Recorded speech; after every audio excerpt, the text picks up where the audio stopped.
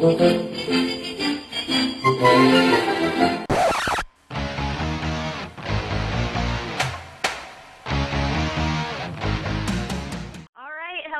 everybody. This is Marguerite Cristillo, and I am so excited today I can hardly sit still. I've been up since early this morning, anxious to interview our guest today. And I wanted to say before I introduce him, you just have to ask, right? So this is somebody that I've admired for a long time. I love his book. He's got some new books out that I'm sure he'll tell us a little bit about. But I never thought in a million years I'd be able to interview him. And then I got an email from him one day in his email campaign. And I thought, what the heck? I'm going to see if he'll let me interview him. And he responded within minutes and said he'd be thrilled to. So I'm so honored to have him on today. So let me go through and do his introduction because this is pretty cool. It says, can a subtle shift in focus really make that big of a difference in your business and in your income? Our guest today says absolutely yes. Bob Burg, who I'm so excited about, is a sought-after speaker at company leadership and sales conferences. He regularly addresses audiences ranging in size from 50 to 16,000. He has shared the platform with notables including today's top thought leaders, broadcast personalities, Olympic athletes, political leaders, including a former United States president. He is the co-author of the international bestseller, The Go-Giver and Go-Givers Sell More, and authors of Endless Referrals and Adversaries into Allies, Master the Art of Ultimate Influence, which I just ordered today, along with numerous other books, more than 1 million copies sold in total. His book, The Go-Giver, one of my all-time favorites, has sold over 500,000 copies and has been translated into 21 languages. It's now being released in a new expanded edition and with a foreword by Huffington Post founder and publisher Arianna Huffington. Bob is an advocate, supporter, and defender of the free enterprise system, believing that the amount of money one makes is directly proportional to how many people they serve. He's also an unapologetic animal fanatic, I love that, and serves as vice president of the board of directors of Furry Friends Adoption and Clinic in his hometown of Jupiter, Florida. Welcome, Bob. I'm thrilled to have you here today. Well, Marguerite, I'm totally fired up, excited to be with you, and thank you for that great introduction. Wow. You bet. You know, before we were live today, I was mentioning to you that when I pulled out the book to read it again before I got you on the interview today, I noticed that I had what we call trashed the book.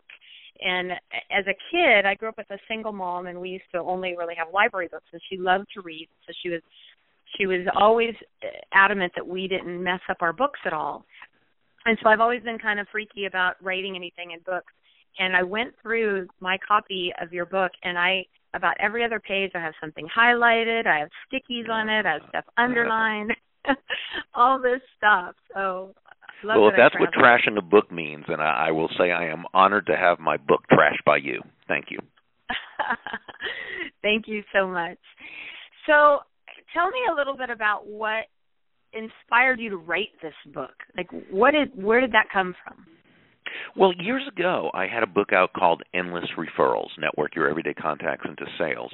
And it was a how-to book. It was for people who loved what they did and understood they provided great value to people through their product or service, but had a difficult time building up the relationships with people that would lead to a lot of direct business and referral business.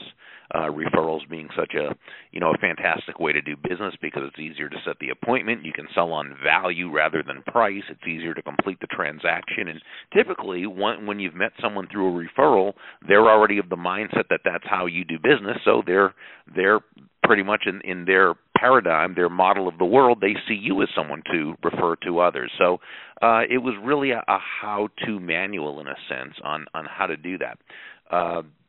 The basic premise of that book was that all things being equal, people will do business with and refer business to those people they know, like, and trust.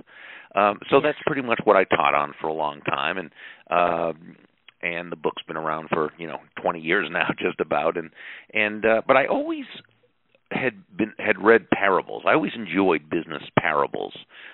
business fables. I think the first one I ever read was Og Mandino's Greatest Salesman in the World, and there was Klassen's Richest Man in Babylon, and then the 1 Minute series by Doctors Blanchard and Johnson, the 1 Minute Manager, 1 Minute Salesperson, 1 Minute Apology. There's all these great parables. Yeah, great book. Well Done, and books by Chris Widener and Robin Sharma, and just so many, just fantastic. And you could read them in an hour or two, learn a great lesson, have fun reading it. So I always thought, wouldn't it be great to take the basic idea, the know, like, trust aspect of Endless Referrals, and put that into a parable form? And so I came up with the name The Go Giver, only because it Endless Referrals, the major lesson was about always giving value to others, always finding ways to be of value, to provide value to others. And so now I sketched out very, very on a surface level some characters and a basic idea, but really nothing to speak of.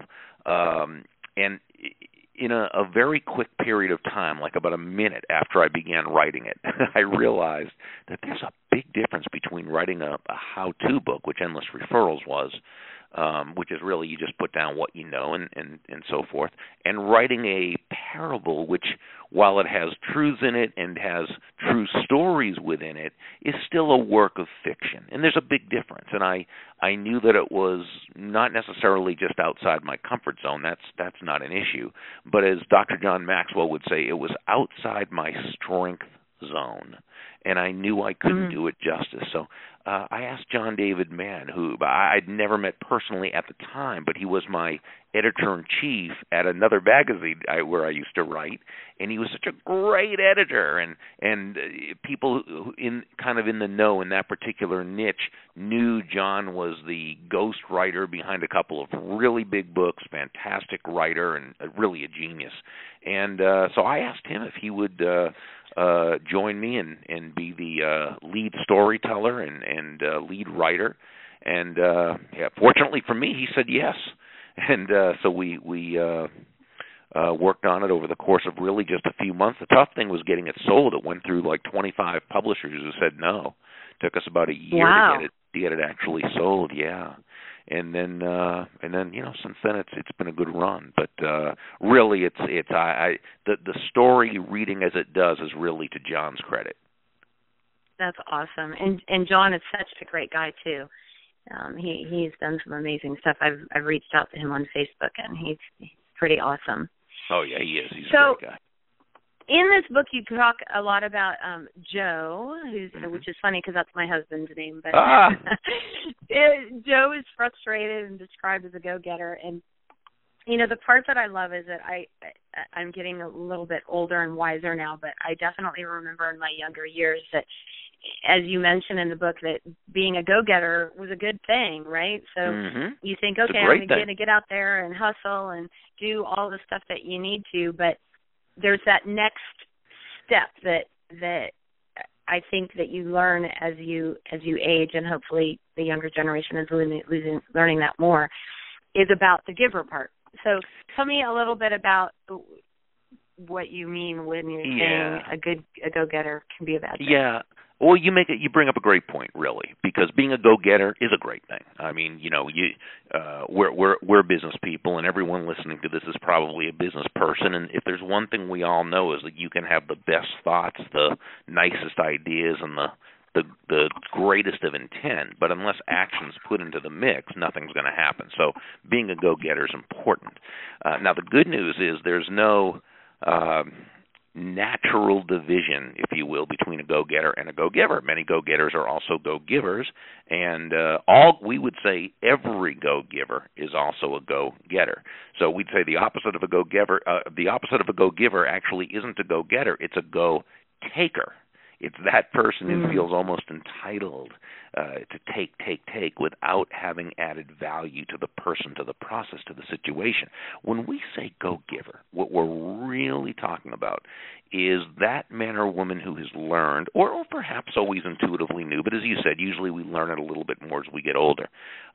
It's that understanding that shifting one's focus, and this is really the key, shifting one's focus from getting to giving, And when we say giving in this context, we simply mean constantly and consistently providing value to others. And that doing so is not only a nice way to live life, it's a very financially profitable way to live as well. It's a great way of doing business because, let's face it, in a free market-based economy, meaning that no one is forced to do business with you, the only reason someone's going to do business with you is because they feel they're receiving more value by doing so than by not doing so. And that's only going to happen because your focus is not on the money. Your focus is on them. Your focus is on bringing value to them. Your focus is on giving them the best, most exceptional customer experience that is possible. You know, my favorite thing that I highlighted in your book is this little, I'm going to read it because it was about Pindar. And it says, you see, Pindar continued, the majority of people operate with a mindset that says to the fireplace, first give me some heat, then I'll throw on some logs, or that says to the bank, give me interest on my money, then I'll make a deposit. Right. And of course, it just doesn't work that way. Exactly. And that's really, that's the understanding that we really hope to get across. And not that many people don't know. A lot of people know it. In fact, the people who were the first, what do you call them, the initial adopters, if you will, of the book, were the people who were already very successfully running businesses, or salespeople, or they were very successful, entrepreneurs, because that's how they've always lived their life. There's nothing about these 5 laws within the story that's particularly new. I think successful people have been plugged into these for as long as there's been successful people and markets.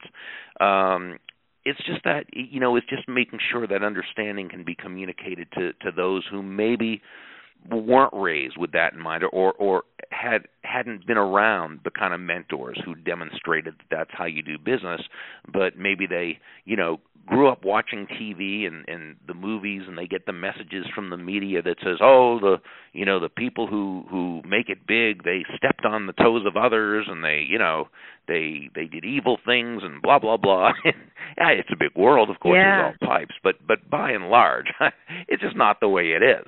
As you know, it just, as a real estate professional, as a realtor,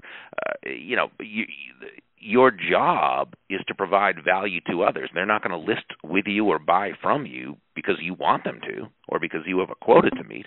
It's going to be because they feel that by doing business with you, they are going to receive, the most value. And that's the only way in a free market to be able to prosper by making someone else's life better, easier, richer, more fulfilling, or in whatever way you provide value to them.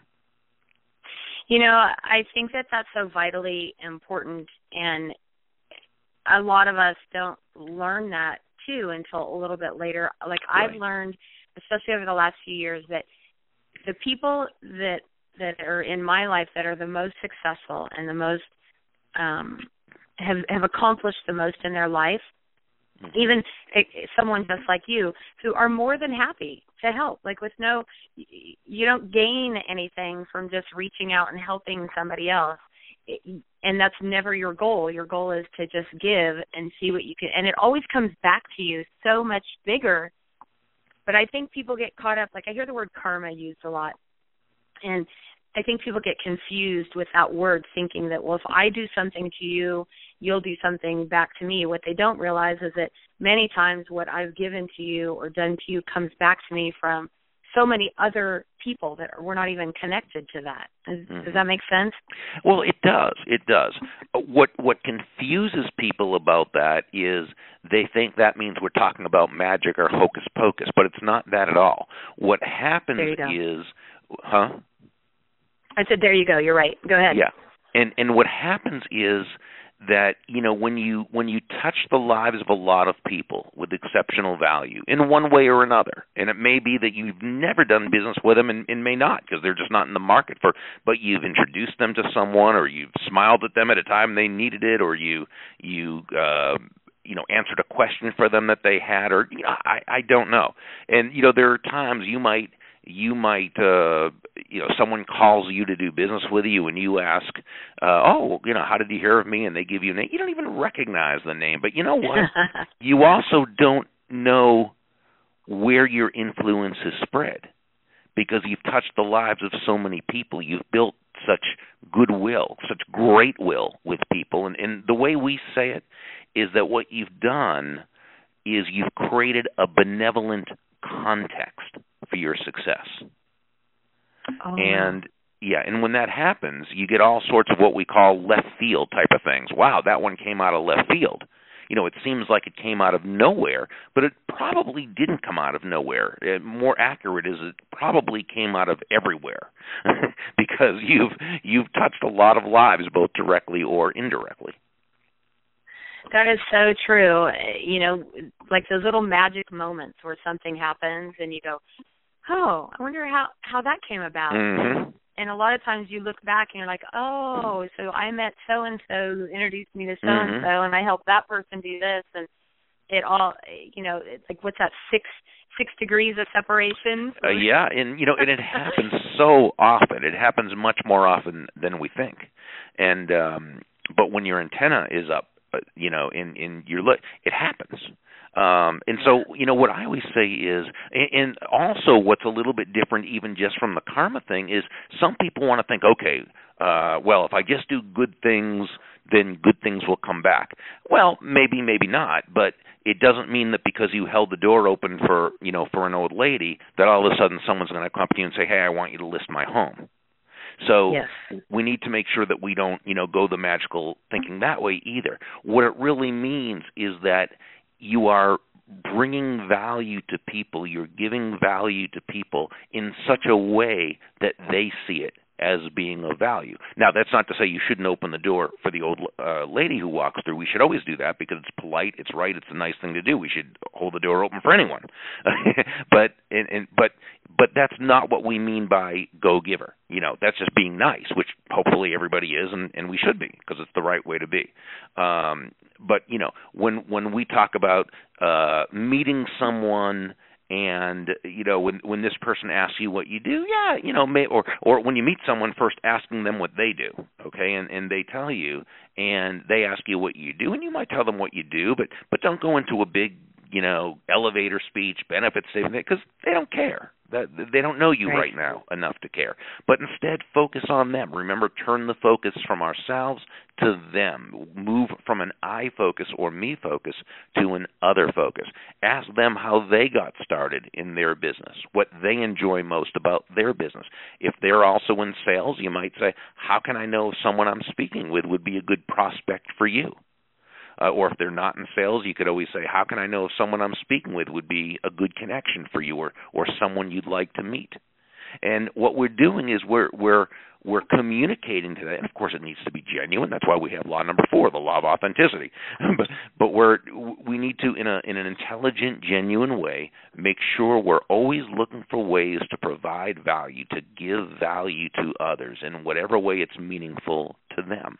And as we do that and we touch the lives of enough people with the exceptional value we provide, we find that our businesses are first, they're a lot more fun, they're a lot less stressful, and they're actually a lot more financially profitable.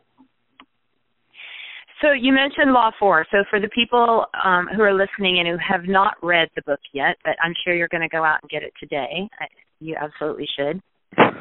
Tell us, help us understand the 5 laws of the stratospheric success. And before I let you talk, I want you to know that when I read this book, I printed those out, and they literally sit behind my computer monitor at my desk. So I look at them every day and have for a few years now. So they're there. I should send you a picture if you can see it. But tell us what they are. Yeah, well, the 5 laws are the laws of value, compensation, influence, authenticity, and receptivity. The law of value very basically says your true worth is determined by how much more you give in value than you take in payment. Now, this sounds a little counterintuitive when you hear it, because it sounds like I'm saying you shouldn't make a profit. Well, of course, you should make a very large profit. What it simply means is there's a big difference between price and value. Okay, so price is a dollar figure, a dollar amount. Value on the other hand, is the relative worth or desirability of something to the end user or beholder. In other words, what is it about this thing, this product, service, concept, idea, that brings so much worth or value to that person that they'll willingly exchange their money for it, and be glad that they did while you make a very healthy profit. You work with a lot of realtors, so let's say we put this in the vernacular of real estate. You're going to take a listing, and what is it, and you're going to charge X percent, and the question isn't how much this X percent is costing them. It's how much more in value they're going to receive for you having this listing at 6%. I mean, so what are you doing? You are making the process for them easier. You're bringing your knowledge and your wisdom of years of doing this, or the experience of others within your firm. You're going to take care of the advertising. You're going to take care of the inspections. You're going to take care of the marketing. You're going to take care of everything in order to help them sell their home at the best price they can, and hopefully the shortest time, and with the least distraction and interruption and all the different challenges that they'd have if they were doing it themselves.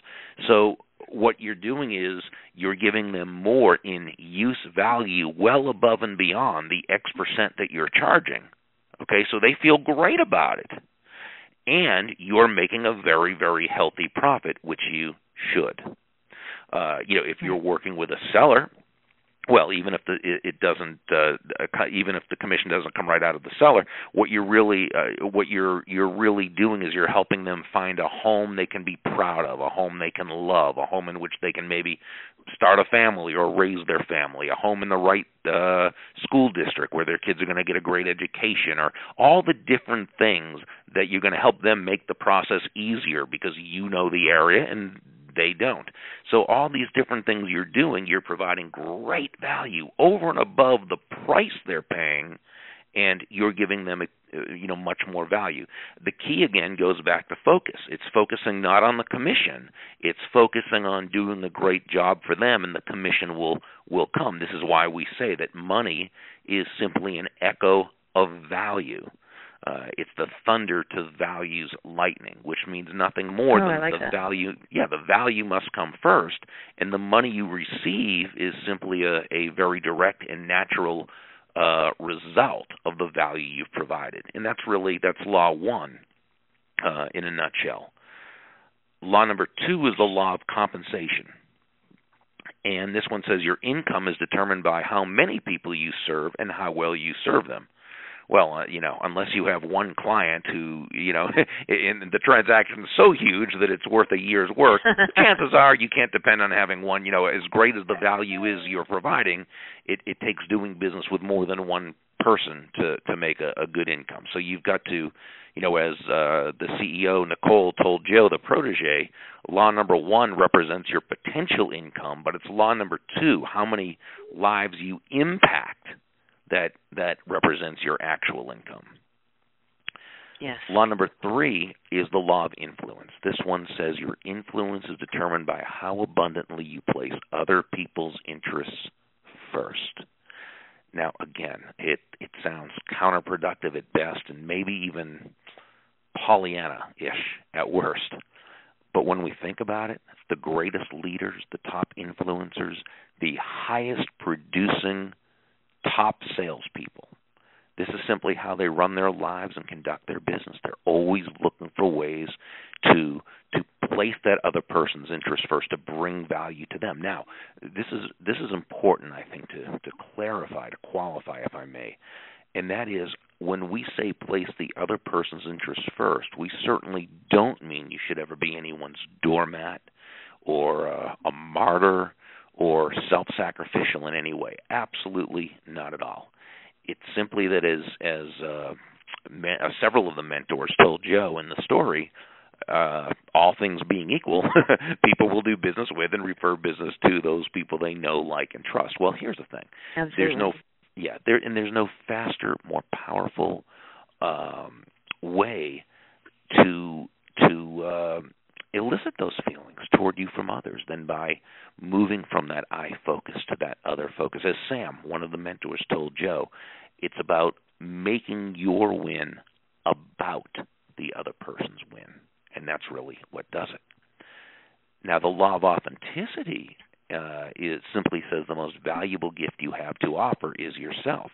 Now, the star mentor in this chapter, in this lesson, was Deborah Davenport, a realtor, and she explained to Joe, or she actually, the context was a speech she was giving, a presentation, and so she explained to the audience that a major lesson she learned early in her career was that all the skills in the world, all the skills, the sales skills, the technical skills, the people skills, as important as they are, and they are all very important, they're also all for naught if you don't come at it from your true, authentic core. But when you do, wow, what a difference. People feel good about you. They feel comfortable with you. They know you. They like you. They trust you. They want to be in relationship with you. They want to be a part of your life. And so and they want to help you. Then they want to help you. And being authentic is just, it's good for business as well as, again, good for life. And then we find, we have the law of receptivity, and this one simply says that the key to effective giving is to stay open to receiving. And this means that not only do we breathe out, we must also breathe in. And, it's not a matter of just adding great value to people's lives and touching the lives of a lot of people, placing their interests first and being authentic. We've also got to allow ourselves to receive. Because when we, it's not a matter of am I a giver or a receiver. No, you're a giver and a receiver. But it goes back to the focus. Focus on the giving part, okay? Focus on the giving and then allow the receiving. And when you do that, you have a life filled with joy and abundance. All of that so amazingly said. And what I was thinking about when you were saying that is that when you're giving and you let go of that attachment of receiving anything, and just the more that you go out there and you spend your time doing what you can to help others and giving, and then when all that stuff starts coming back, all you want to say is just thank you. Like you're so grateful to the universe for bringing that stuff back to you, but you definitely have to be open to it. Yes, you do. And you have to be willing to acknowledge it when it comes, because that, to me, is what makes the difference. And, I don't know who said it, if it was you or in your books or somewhere, but one of my favorite lines is be more interested than interesting. And I love that in a lot of ways. Well, thanks. Dale Carnegie, I think, is the person who really, although it was probably even said before him, but I think Carnegie, and I think we probably did say it. Hopefully, we credited Dale, but but he said in his book, How to Win Friends and Influence People, such a gold mine of wonderful people skills, and that and he said you can accomplish more in 1 hour being interested in someone else than you can in a month or a year, whatever he said, in someone being interested in you. And that's the key. And I've often said that when you're in a conversation with someone, let them do the talking. Let them talk about themselves. Invest 99.9% of the conversation with that person, asking them questions about themselves and their business. And what I'm speaking at a conference, a sales conference, I'll talk about that, and then I'll ask the audience. I'll say, how many of you have ever been in a conversation with someone who did that, who let you do practically all the talking? And everybody raised their hand, because we've all been in a conversation like that, maybe once with someone. And then I'll say, how many of you came away? I'll say, didn't you come away from that conversation saying to yourself, wow, what a fascinating conversationalist that person is? And we do think they're fascinating because who did they ask about? Us. That's hilarious. You're so right. That's pretty funny. Well, I think that there are so many valuable lessons in this book, and it's not a very long book. It's let's see, it's 132 pages. I just looked at it. And I think I read it all in one sitting because I love parables, honestly, because they get you so engaged in the story, and so many great characters in it. But so one final thought, because I know your time is valuable, is that What do you think is the one thing that people should really remember out of this book? Like, what's the one thing to me was the quote I mentioned from Pindar, but what do you think is the one thing that people really need to take away to help them be more successful in their life? Well, I think the focus part, and when you talk about the quote from Pindar about the fireplace and the bank, that is really what it's saying. It's knowing what comes first, and what comes first is our focus on others. And I'll never forget what a wise man told me once, and I hardly had met this person. I was a salesperson at a company, and I was sort of just starting out in sales and was just starting to get kind of good at it because I'd been reading and studying and learning. But I think he saw in me someone that needed to kind of really know what sales was really all about. And he said to me, Burg, if you want to make a lot of money in sales, don't have making money as your target. Your target is serving your customers. He says, now, if you hit the target, you'll get a reward, and that reward, of course, will be money, and you can do with that money whatever you want. But never forget, the money is not the target. The money is simply the reward for hitting the target. The target is serving others. And I think as long as we keep that in mind, which is basically the philosophy of the book, really, and I think as long as we keep that in mind, we're going to love what we do, we're going to feel great about it, and we're going to be so much more profitable than we otherwise would be. I agree 100%. I've said since early on in real estate, if you do it for the commissions, the money never comes. If you do what you love, more than enough comes. And when I look at the top agents throughout the industry and what they've accomplished and what they've done and what I've been blessed to have accomplished, that has absolutely been a theme. So I think that's so important.